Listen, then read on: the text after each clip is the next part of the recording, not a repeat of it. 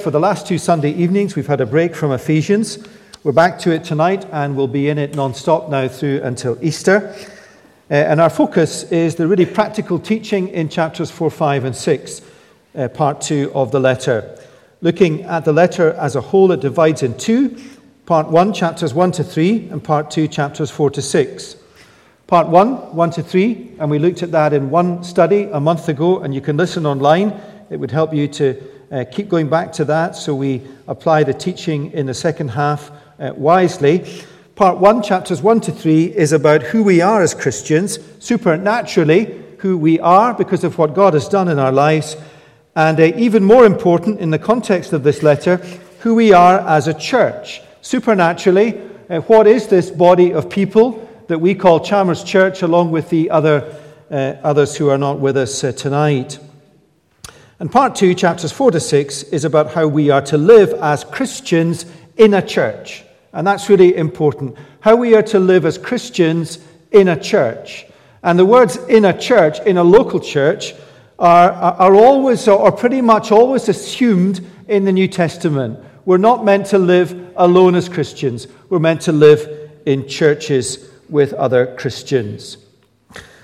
Now, I'd encourage you, as I said, to dig back into part 1 of the letter about God's plan, God's call of us into his plan, and God's power. Just very, very quickly, God's plan is to, in the fullness of time, that's in the future, to unite all things under Christ. And what that means is Christian people through all the generations living in perfect harmony with one another and with Christ in a perfectly harmonized, restored creation, the new creation. That's God's plan. So does the church have a future? Answer, the future is the church. The eternal church of Christ in the new creation. That's God's plan not yet. God's plan now is that in the visible local churches that are scattered all over the earth, the multifaceted wisdom of God and power is on display. So in this room, in this church family, along with the others who are not here, we are the closest thing on earth with other living local churches to eternity. We show people what eternity is like because we are reconciled to one another and to God. And we have a community that is unlike any other community on the earth. And God's plan, we are called to participate in it. And participating in it means being converted and joining a local church. That's why the people who were here last Sunday night who professed faith immediately joined a local church because we live as Christians in community on the earth. And God's power is at work within us. You take the supernatural power out of this local church called Chalmers, and there would be havoc and chaos. If you planted a church called Redeemer without the supernatural power of God in it, it would be chaos. There is supernatural power amongst us and in us all of the time. And with all that, we come to the practical stuff in the second half of the letter. So let's read chapter 4, verses 1 to 16. I therefore, Paul writes, a prisoner for the Lord, urge you to walk in a manner worthy of the calling to which you have been called, with all humility and gentleness, with patience, bearing with one another in love, eager to maintain the unity of the Spirit in the bond of peace. For there is one body and one Spirit, just as you were called to the one hope that belongs to your call, one Lord, one faith, one baptism, one God and Father of all, who is over all and in all and through all and in all. But grace was given to each of us according to the measure of Christ's gift. Therefore it says, when he ascended on high, he led a host of captives, and he gave gifts to men. In saying he ascended, what does it mean that he had also descended into the lower regions, the earth? He who descended is the one who also ascended far above the heavens, that he might fill all things. And he gave the apostles, the prophets, the evangelists, the shepherds and teachers, to equip the saints for the work of ministry, for building up the body of Christ, until we all attain to the unity of the faith and of the knowledge of the Son of God, to mature manhood, to the measure of the stature of the fullness of Christ, so that we may no longer be children, tossed to and fro by the waves and carried about by every wind of doctrine, by human cunning, by craftiness and deceitful schemes. Rather, speaking the truth in love, we are to grow up in every way into him who is the head, into Christ, from whom the whole body, joined and held together by every joint with which it is equipped, when each part is working properly, makes the body grow so that it builds itself up in love. Now, have that open in front of you or on your phone and the notes as well. You'll see just the second point on the notes, just a summary, a few statements to navigate us into chapter 4, verses 1 to 16. Verse 1 is a linking verse. Just note that verse and how important it is. I, therefore, a prisoner for the Lord, urge you to walk in a manner that is worthy of the calling to which you have been called. That's a kind of convoluted sentence if you were writing English, but what the sentence means is walk or live out who you are. So chapters 1 to 3, live it out. Chapters 4 to 6. Chapter 4, 1 to 16 divides in two. 1 to 6, maintaining unity. 7 to 16, growing to maturity. Two big principles or planks or pillars for every local church. Here's a vision for the coming year. Maintain unity, grow into maturity. Maintain unity, grow into maturity. Last time we looked at verses 1 to 6 on maintaining unity. We got as far as verse 3. I think the key verse is verse 3. Eager to maintain the unity of the Spirit in the bond of peace. We are to maintain unity, not attain unity. We are to maintain what we already have. Maintaining something that chapters 1 to 3 has given us in Christ. What is the unity we are to maintain?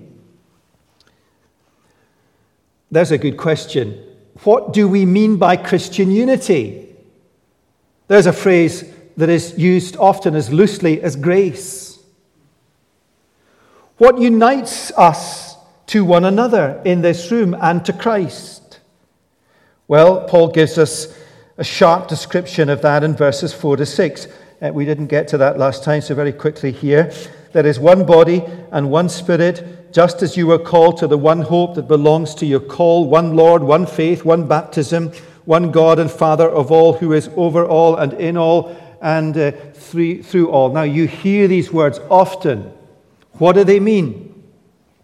Let me repeat these words, applying them directly to you as real Christians, part of this real local church. Every single one of us, as a real Christian, is equally saved. Think of those around you. Look at them. Equally saved, equally blessed, equally indwelt by the living Spirit of Christ, with the same Heavenly Father, with the same Lord Jesus Christ. And so God says over the top of us, to us tonight, physically sitting here as real Christians, there is one body and one Spirit, one hope, one Lord, one faith, one baptism, one God and Father of all, who is over all and in all and through all. There is a supernatural unity in this room that we are to maintain. Now, you will have noticed that I used the word real Christian or real local church. And by real Christian, I mean someone in whose life what is described in this letter and in the New Testament as a whole has happened. A real Christian is someone who has been saved from death to life by grace through faith.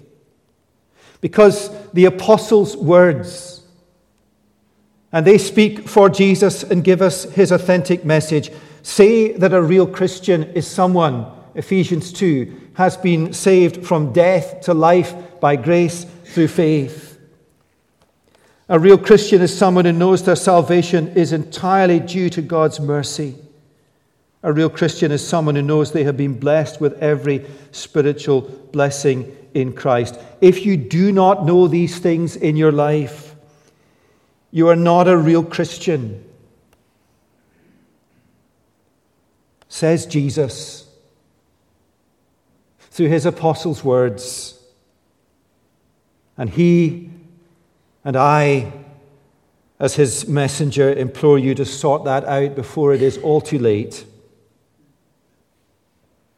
Equally, do not fall into the trap of thinking Paul's description in verses 4 to 6 covers everybody who calls themselves a Christian, or every church or every grouping or body of churches. If there is such a thing as a real Christian, there is such a thing as real unity. Real Christian unity is what Jesus says real Christian unity is through his apostles' words. Real unity is defined by clear convictions about God the Father, the Lord Jesus Christ, and the Holy Spirit. Convictions about, for example, how someone is saved, Ephesians 2. And convictions set out clearly across the pages of the New Testament. Why are we exhorted to maintain unity? Because we can damage it, undermine it, or even lose it in our churches. Why? Because we are living in the not yet time when we still battle with sin. And so what is the practical application for verses 1 to 6? It's there in verse 2, with all humility and gentleness, with patience, bearing with one another in love. I promised you last time that I'd give you an illustration of what each of these means in a church like Chalmers in the context of a small group. Here's my illustration. All humility. Think of your small group or people that you are connected with in the church. Think of them. Picture them in your mind now. Your attitude to them is born of a constant awareness in your own life of who you were before Jesus took a hold of your life. And but for God's grace, you still would be still. And that attitude means that you do not judge them or think you are better than them. All gentleness. Think of that person in your mind. Kindness, compassion, particularly when they are struggling to come to terms with or understand a bit of the Bible or an area of teaching. Don't jump down their throat with the answers. Be gentle. Never affirm them in their error. Never call untruth truth, but be gentle, kind, and loving. Patience. Picture that person in your mind. Time to listen to them. Time to help them grow. Time with people who are not humble, gentle, or patient. Accepting it takes a long time for other people to change, because if you are truly honest with your own life, it took you and is taking you a long time to change. Realize that you are a work in progress, just like them. Or say someone in your group is really struggling with the studies that you are looking at in your small group. Take time to meet up with them one-on-one. Let them know you are willing to listen. And bear with one another in love, accepting others' mistakes in the spirit that you would want them to accept yours. Getting on with people, especially those who might rub you up the wrong way, whether it is through their personality or manner, conscious that you almost certainly have, do, or will rub them up the wrong way because of your personality and manner. Now, that's where we got to, plus the bits we didn't square off. Let's move to verses 7 to 16. They are not about maintaining unity, they are about growing to maturity. Now, they're quite complex verses. I just immediately regretted saying that. They're not complex at all. What I've tried to do is use the headings on the sheet to navigate our way through what Paul is saying. The reason I say they're complex is because it would be very easy for us to misunderstand them, and you'll see what I mean in a moment. First, the notes on the back of the service sheet. A church growing to maturity is the aim. So what's Christ's aim for Chalmers Church? And always keep in mind that the church, in the context of the New Testament, typically means a local church like Chalmers. Let me show you from the text that a church growing to maturity is the aim Paul has in mind. So read with me the second half of verse 12, where Paul refers to building up the body of Christ until we all attain to the unity of the faith and of the knowledge of the Son of God, to mature manhood, to the measure of the stature of the fullness of Christ. So the aim is maturity in a local church. And then again, in the second half of verse 15, we are to grow up in every way into him who is the head, even Christ, from whom the whole body, joined and held together by every joint with which it is equipped, when each part is working properly, makes the body grow, so that it builds itself up in love. A church growing to maturity is the aim. A good analogy is a child growing to maturity. A boy grows up and becomes a man. A girl grows up and becomes a woman. With maturity comes responsibility, the ability to lead, make wise decisions, nurture and protect. After church this morning, there was a group of little boys who will remain nameless because some of their parents are here, up to mischief, running, hiding, watching to see if their parents were watching. Why were their parents watching? Because they are children and not responsible, not able to be, not safe without their parents' protection. And so it is with a church. Churches need to grow up from being children to maturity.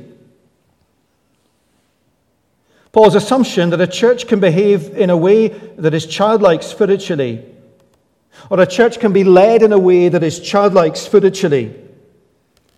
A church can be like a toddler, running around unchecked, unsafe, and with no one watching, can so easily run out onto the road. Now, if a church growing to maturity is the aim, what exactly is maturity and immaturity in a church? What is Christian or spiritual maturity?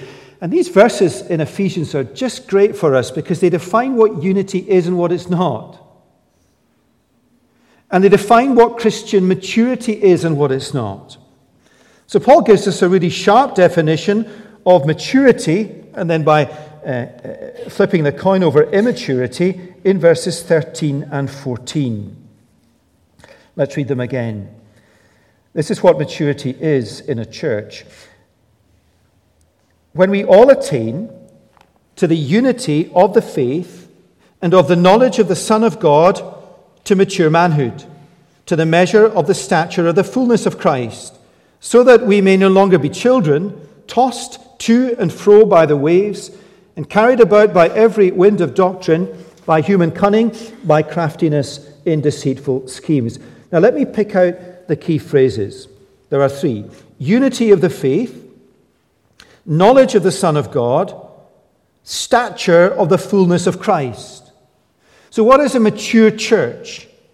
Where there is unity of the faith, knowledge of the Son of God, stature of the fullness of Christ. Unity of the faith. That little phrase, the faith, is a key phrase in Paul's writing.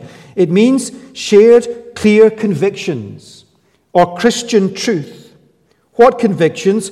What truth? Well, the convictions, the truth, Paul has set out in this letter about Jesus, about the gospel, about conversion, about the church. On Sunday mornings and in our small groups, we're studying Acts. That book was written that we might have certainty as to what the authentic message of Jesus is. A message he gives us through his apostles' words. That's the faith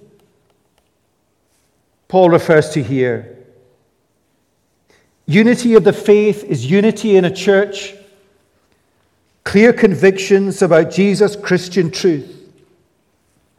A church that knows and lives by the faith is a church that is united around clear convictions and truth. That is a mature church. The phrase knowledge of the Son of God is on the same line. The heart of Christian truth is Jesus. Clear convictions about Jesus, who he is, what he has done, how we are to respond to Jesus.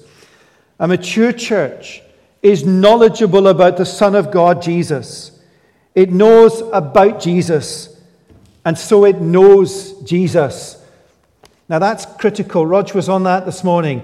A church that is committed to being shaped by Jesus' words through his apostles is a church where community is richest. A church which knows about Jesus through his words is a church that knows Jesus Christ. What does the phrase, the stature of the fullness of Christ, mean?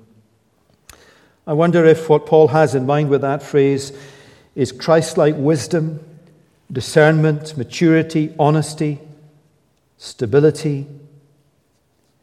So what does spiritual maturity look like in a church? Unity of the faith, knowledge of Jesus, stature of the fullness of Christ. Let me paraphrase all of that. They know the truth and they know what is not the truth and what to do. A mature church is a church that knows the truth, knows what is not the truth, and knows what to do. And so verse 14, and here is an insight into what immaturity is, so that we may no longer be children, tossed to and fro by the waves, and carried about by every wind of doctrine, by human cunning, by craftiness in deceitful schemes. A mature church is not taken in by the latest teaching or the latest thing. They are not tossed around like a skiff on the waves of distorted teaching or controversy. They are like a well-built boat with a deep keel that rides the waves, steady in a storm, steers a straight course. And they are discerning, wise, mature, honest, stable, against the smart, cunning, crafty schemes of those who seek to undermine the faith. Now, how does a church grow to maturity? If maturity is the aim, and Paul has told us what maturity is, how does a church grow into that maturity? Very practically, what should we be doing in Chalmers, and are we doing it, so that we are growing into spiritual maturity? Now look with me at the two bookends of our passage, verses 7 and 16. Verse 7, grace was given to each one of us according to the measure of Christ's gift. Now just a brief comment on verses 8 to 10. These verses simply make the point, and Paul does that by quoting from a psalm, that Jesus, who came to earth and then returned, ascended to heaven, gives gifts to his church, or gifts people, to continue his mission on the earth until he returns. That's what verses 8 to 10 mean. But back to verse 7. Grace was given to each one of us according to the measure of Christ's gift. And then verse 16, the other bookend, the whole body, joined and held together by every joint with which it is equipped, when each part is working properly, makes the body grow so that it builds itself up in love. Now, put Ephesians down on your lap or lift up your eyes from your phone, and when you read about Jesus giving each of us gifts, verse 7, and about the body growing together, we might very easily default to a passage in the Bible like Romans 12 or 1 Corinthians 12, where Paul, the same writer as Ephesians, speaks about the church growing to maturity when the different gifts God has given to people in that church, like teaching or serving or encouraging or leading, when those who have been gifted in these different gifts use these gifts in the service of the church, then the body that is the church grows into maturity. So a body has arms and legs, kidneys and toes, and a lot more. So different gifts, whether teaching, leading, serving, and so on, or administration, or all manner of gifts, different gifts make the body a body, and the different parts work together and means the body is healthy. Now, Paul may have that in mind in verses 7 and 16. People using their different gifts to build up the body, that whole range of gifts. But that's not his emphasis here in Ephesians. He may have it in mind, but it's not his emphasis. The particular emphasis here in Ephesians is that a church grows to maturity when everyone speaks the truth in love. A church grows to maturity when everyone speaks the truth in love. Now let me show you that, and it's really important. Look at verse 7 again. Grace was given to each one of us according to the measure of Christ's gift. Now yes, a whole range of gifts have been given by Jesus to build up a church in maturity. But Paul has in his mind here, as he writes Ephesians, a particular set of gifts. What is Christ's gift that he wants us to emphasize here in Ephesians? In this passage about a local church growing up into maturity. We'll look at verse 11. Verses 7 and 11 really run side by side. They're just broken up by that kind of parenthesis to take us back into an Old Testament proof text. Here are the gifts that Paul wants us to focus on here in Ephesians as how a church like Chalmers grows up in maturity. And he gave the apostles, the prophets, the evangelists, the shepherds, and the teachers to equip the saints for the work of ministry, for building up the body of Christ. And now look on to verse 15. Would have been a lot easier if Paul had put it on one page. And that's not Paul's fault, is it? Look at verse 15. Rather, speaking the truth in love, we are to grow up in every way into him who is the head, into Christ, from whom the whole body, joined and held together with every joint with which it is equipped, when each part is working properly, makes the body grow so that it builds itself up in love. Verses 11 and 15 go together. Verse 11, Christ's gift to the church, apostles, prophets, evangelists, shepherds, and teachers, to equip the saints for the work of ministry, for building up the body of Christ. So what equips the saints, that's all of us, for the work of ministry that is building up the body of what equips us? Speaking gifts. Apostles, prophets, evangelists, shepherds, and teachers. These gifts are Christ's gift to the church to equip people for the work of ministry that builds up the body of Christ. What are the works of ministry here in Ephesians that these word gifts equip people to do? The works of ministry must be what Paul writes in verses 15 and 16, speaking the truth in love. That's how the body grows, when everybody speaks the truth in love. Let's just pause. We're going fast. What a wonderful, wonderful insight that is to how a church grows. My default is to think a church grows like this. People like me and Rog and Sam and Johnny and Robert and others who preach here stand up here and we preach our hearts out, and what happens is we're all liberated, those of us with the gift of administration, the gift of serving, the gift of leading, to get on and do it. So that is what happens. It is. But Paul says, hang on a minute here.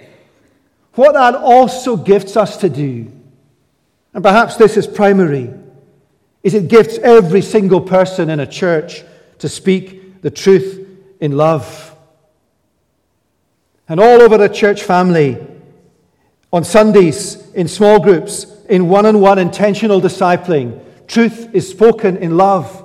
Truth is spoken in love. And that body grows into maturity, no longer a child, but a mature body that displays and lives out the fullness of Christ. Now let's unpack this a little more. Who are the apostles and prophets? Look back to chapter 2, verses 20 to 22.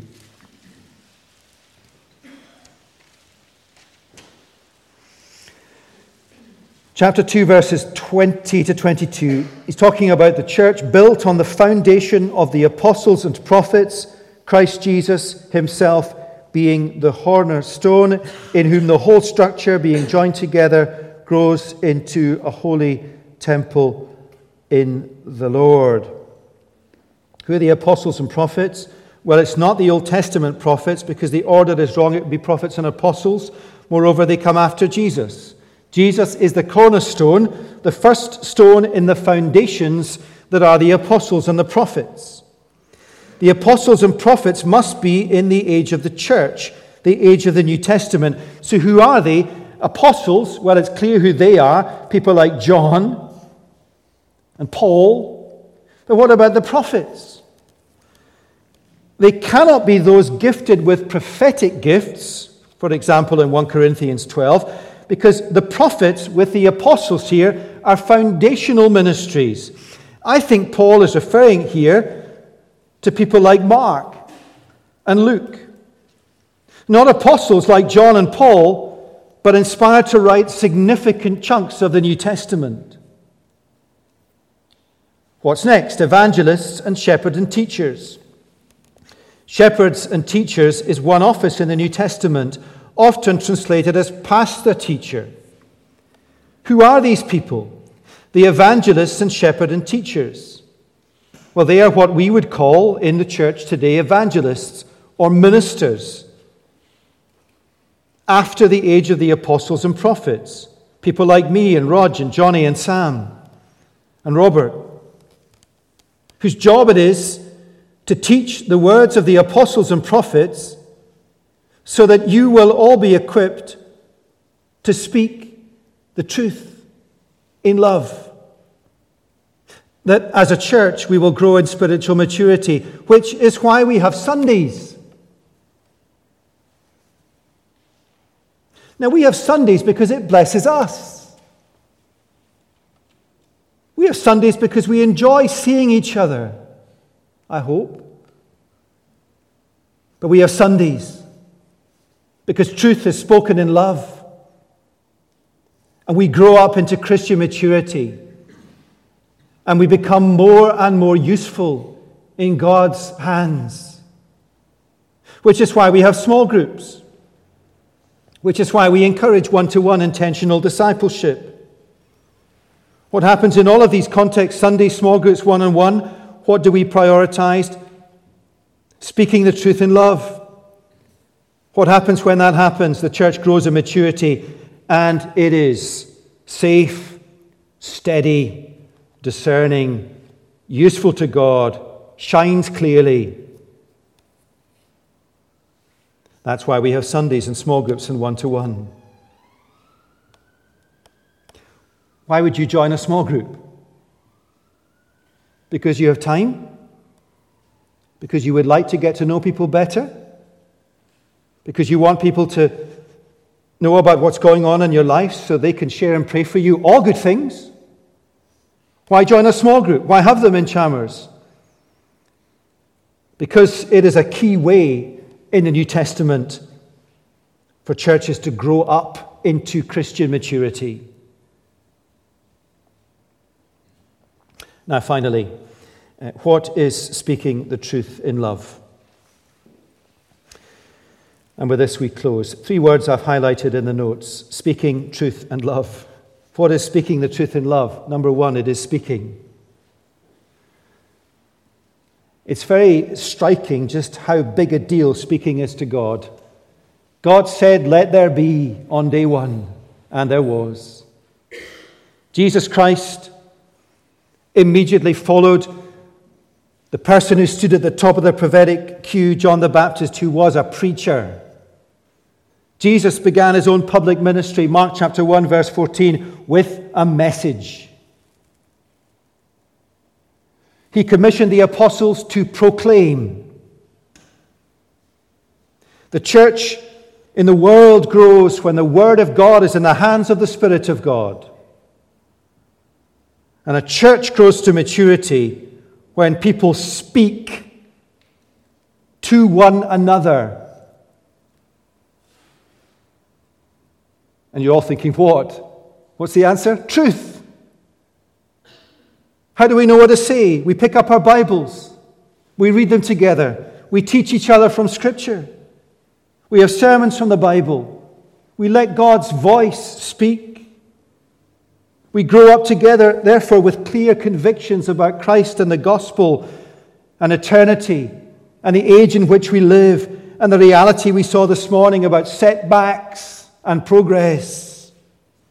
We speak truth, and we do so in love. Because unless I've got this totally wrong, we are all broken people with many, many needs. What's not speaking the truth in love? A, not speaking. So how are you? Well, I'm fine.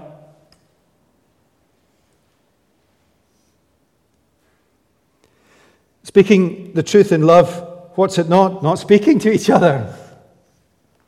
Or truth without love. What's truth without love? Well, truth without love is truth without love. You know how you avoid truth without love? Is that you remember that you were in the realm of Ephesians chapter 2 in death, brought to life by Christ through his gospel, and so that humbles you and you speak truth with love. What's love without truth? Well, it's love without truth. But it's not love, is it? It's just no truth. Let me illustrate as we close on a Sunday what is truth in love. Truth in love is not missing out. Acts chapter 5 in our series in Acts, as Rog preached this morning. A passage about our sincerity and honesty and integrity before a holy God.